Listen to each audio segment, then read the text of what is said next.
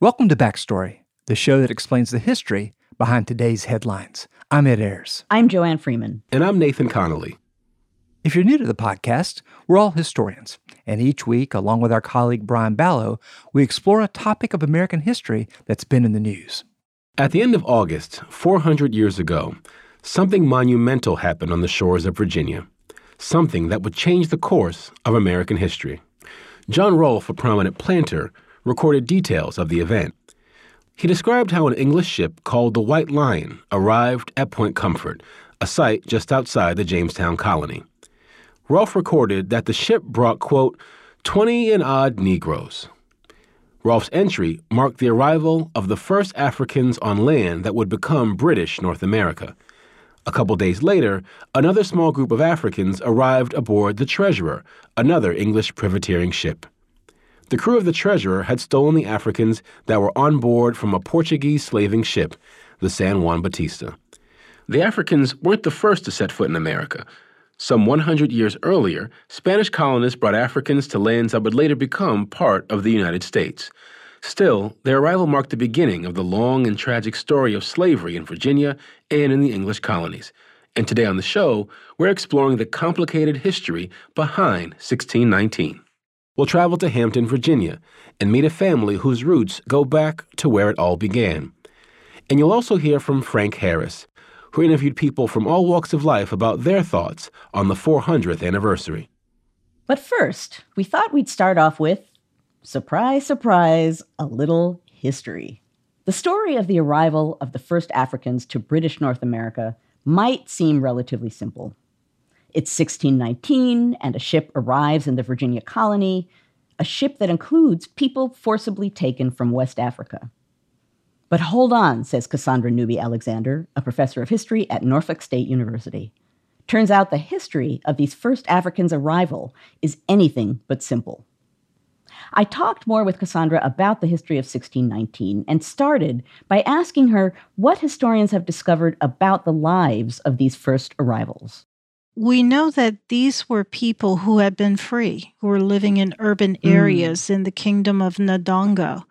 And it's in that kingdom, as well as the kingdom of the Congo, that we would see a lot of understanding of the mixture of cultures coming into being in the lives of the people who lived in that region. And what I mean by that is the Portuguese were, of course, trying to dominate the area. They sent missionaries in.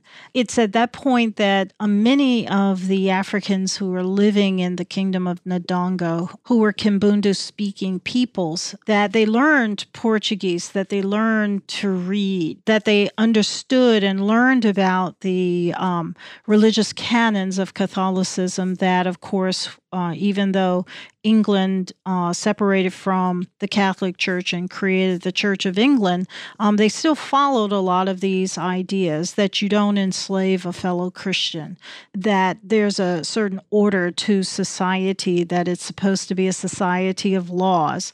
And while their society, of course, was set up in a similar kind of way, they had a better understanding of these foreign people who were very different from them, at least as far as they could see.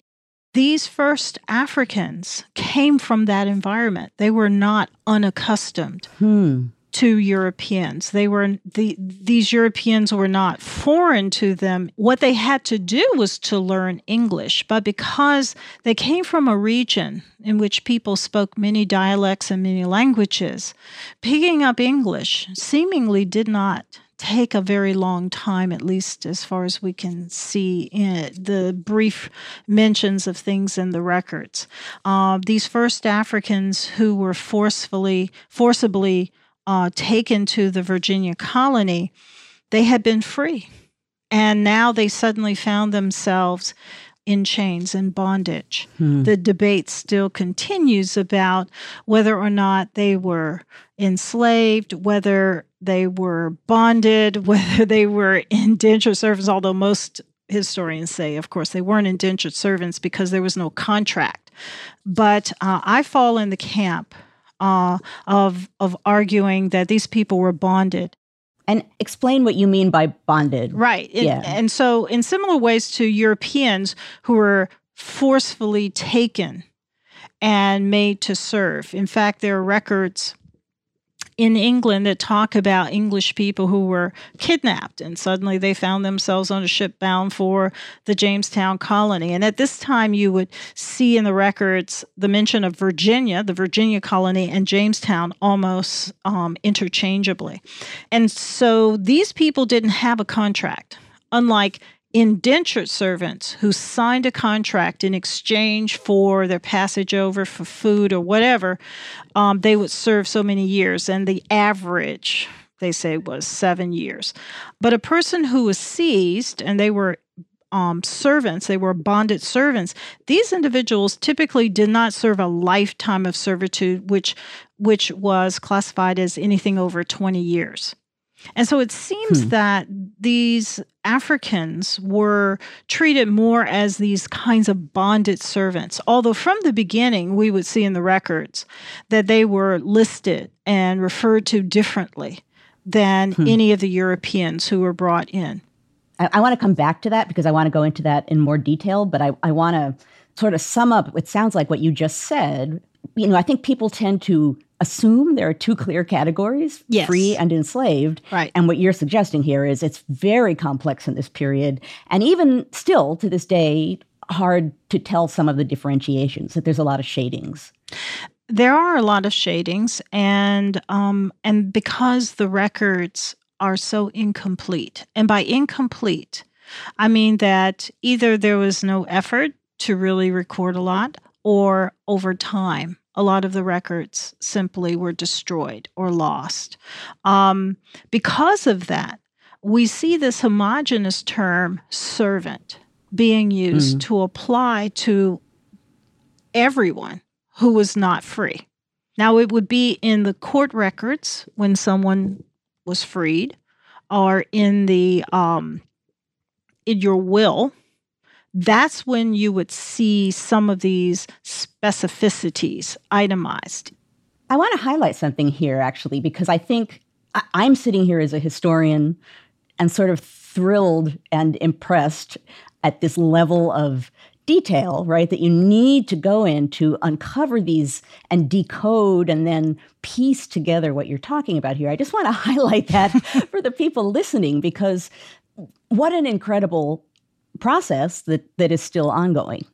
Yes, and that's what's exciting. That's what I tell my students, that this notion that history is in the past and everything we know, we already know, is untrue. There's so much intrigue when you begin to really parse out in this time period of the 1619 era. You begin to dive deep into the records that we have. It unfolds conspiracies. It unfolds all kinds of actions and activities going on, some of them known, some of them may never be known. You know, in Hampton Roads, you have the beginnings of our nation. And so these people who were being forcefully brought in from West Central Africa, they brought fully intact their culture, their ideas, their skills. So you had people who already knew tobacco production.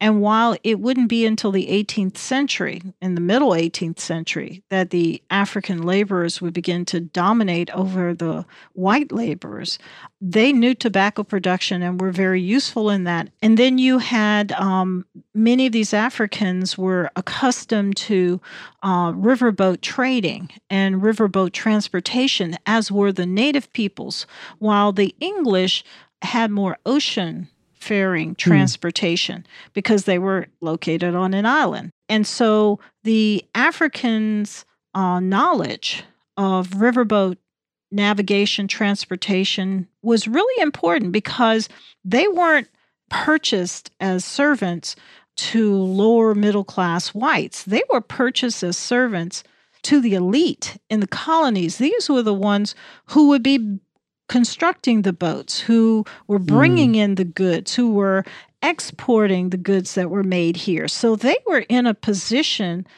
of influence, even though their numbers were very small, that kind of belie those small numbers. They had an influence beyond just how small of a number they were compared to the larger white population. And of course, the way that we interpret this time period, once Pocahontas dies, it's almost as if all native peoples evaporate. And we know that the English continue for the next 100 years surrounded by, even though they were starting to get to diminish because of warfare and disease, but they were still surrounded by a much larger hostile native population. Now, talking about, so you've depicted this image, a wonderful image of these people who obviously are free, have their own culture, their own skills, are captured, are brought to North America, and then are deploying those skills in this new environment, as you put it, often to this elite population. But so here's my question. I understand that you, and kind of along the lines of stressing their independence, you prefer to call these people unfree rather than enslaved. And I wonder if you could explain what that means. Because Virginia did not have a legalized system of slavery, the first slave laws in Virginia would not be passed until 1662.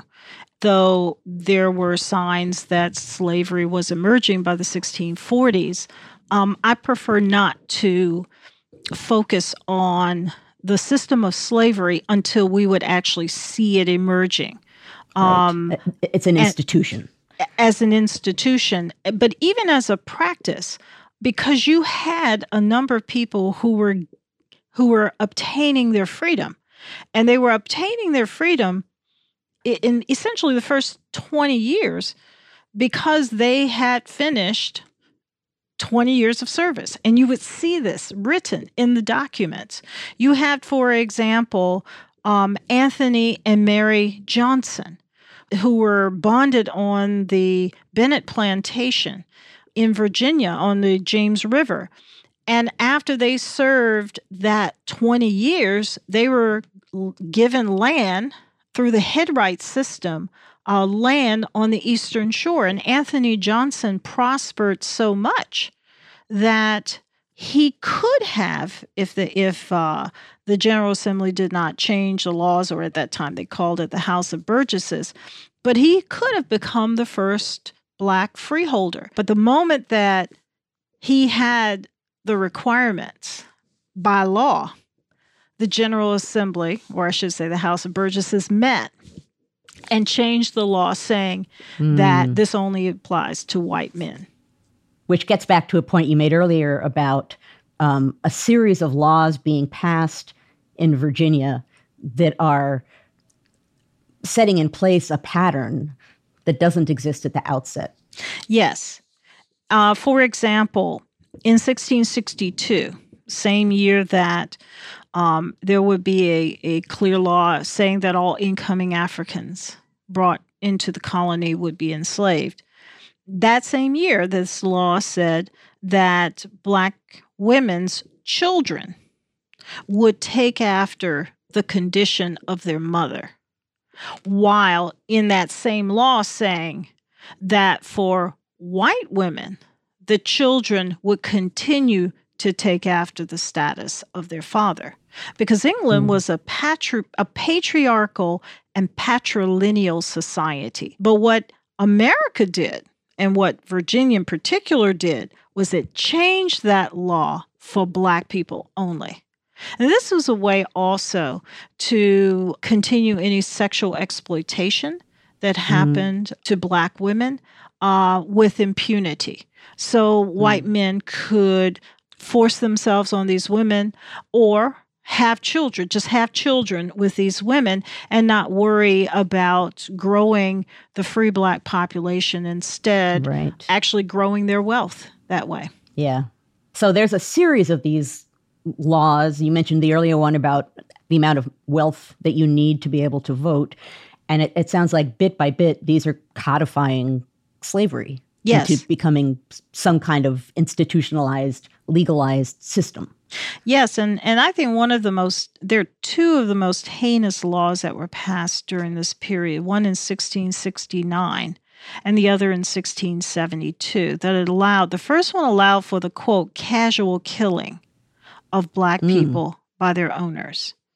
In 1672, the law said that if any Black person who was in bondage resisted arrest, that they could be killed with impunity.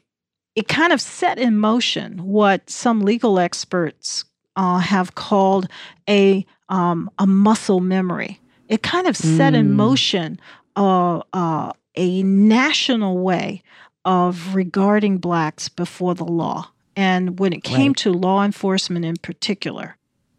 Muscle memory is such a wonderful way of putting it because obviously one of the underlying assumptions there is that we're talking about force, right? Yes. It's a memory and a threat of force. That's a great phrase. And it does not require any conscious thought. Right.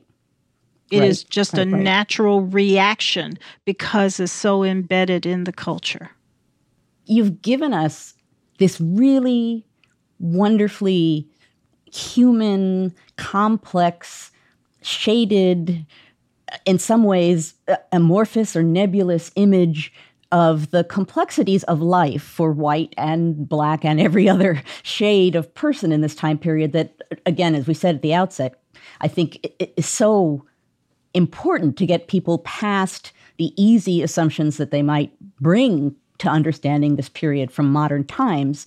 So related to that, I understand you're involved with the public events that are going to be commemorating the 400th anniversary of the arrival of Africans to Jamestown. So given everything that we've talked about here, what do you want people to come away with in learning about that history? I want people to know that our history, our narrative is not written in stone, that much of what we've grown up learning is incorrect in terms of these early years. It wasn't neat, and it certainly wasn't cleaned up the way that we present it in terms of our national narrative. But most importantly, I want people to know that these were human beings. They weren't things, they weren't objects, they had hopes and dreams. And their hopes and dreams actually helped to even transform the course that the Virginia colony was on.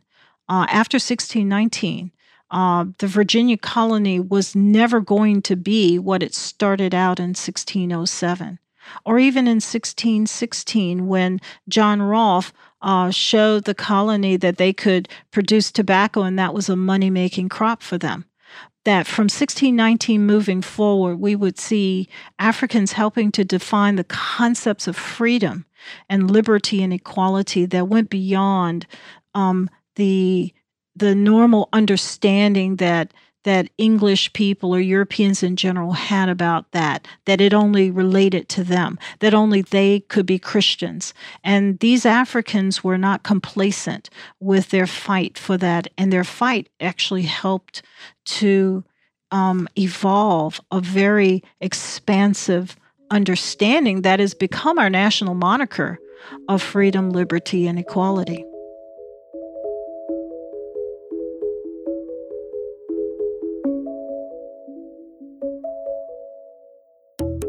Cassandra Newby-Alexander is a professor of history at Norfolk State University.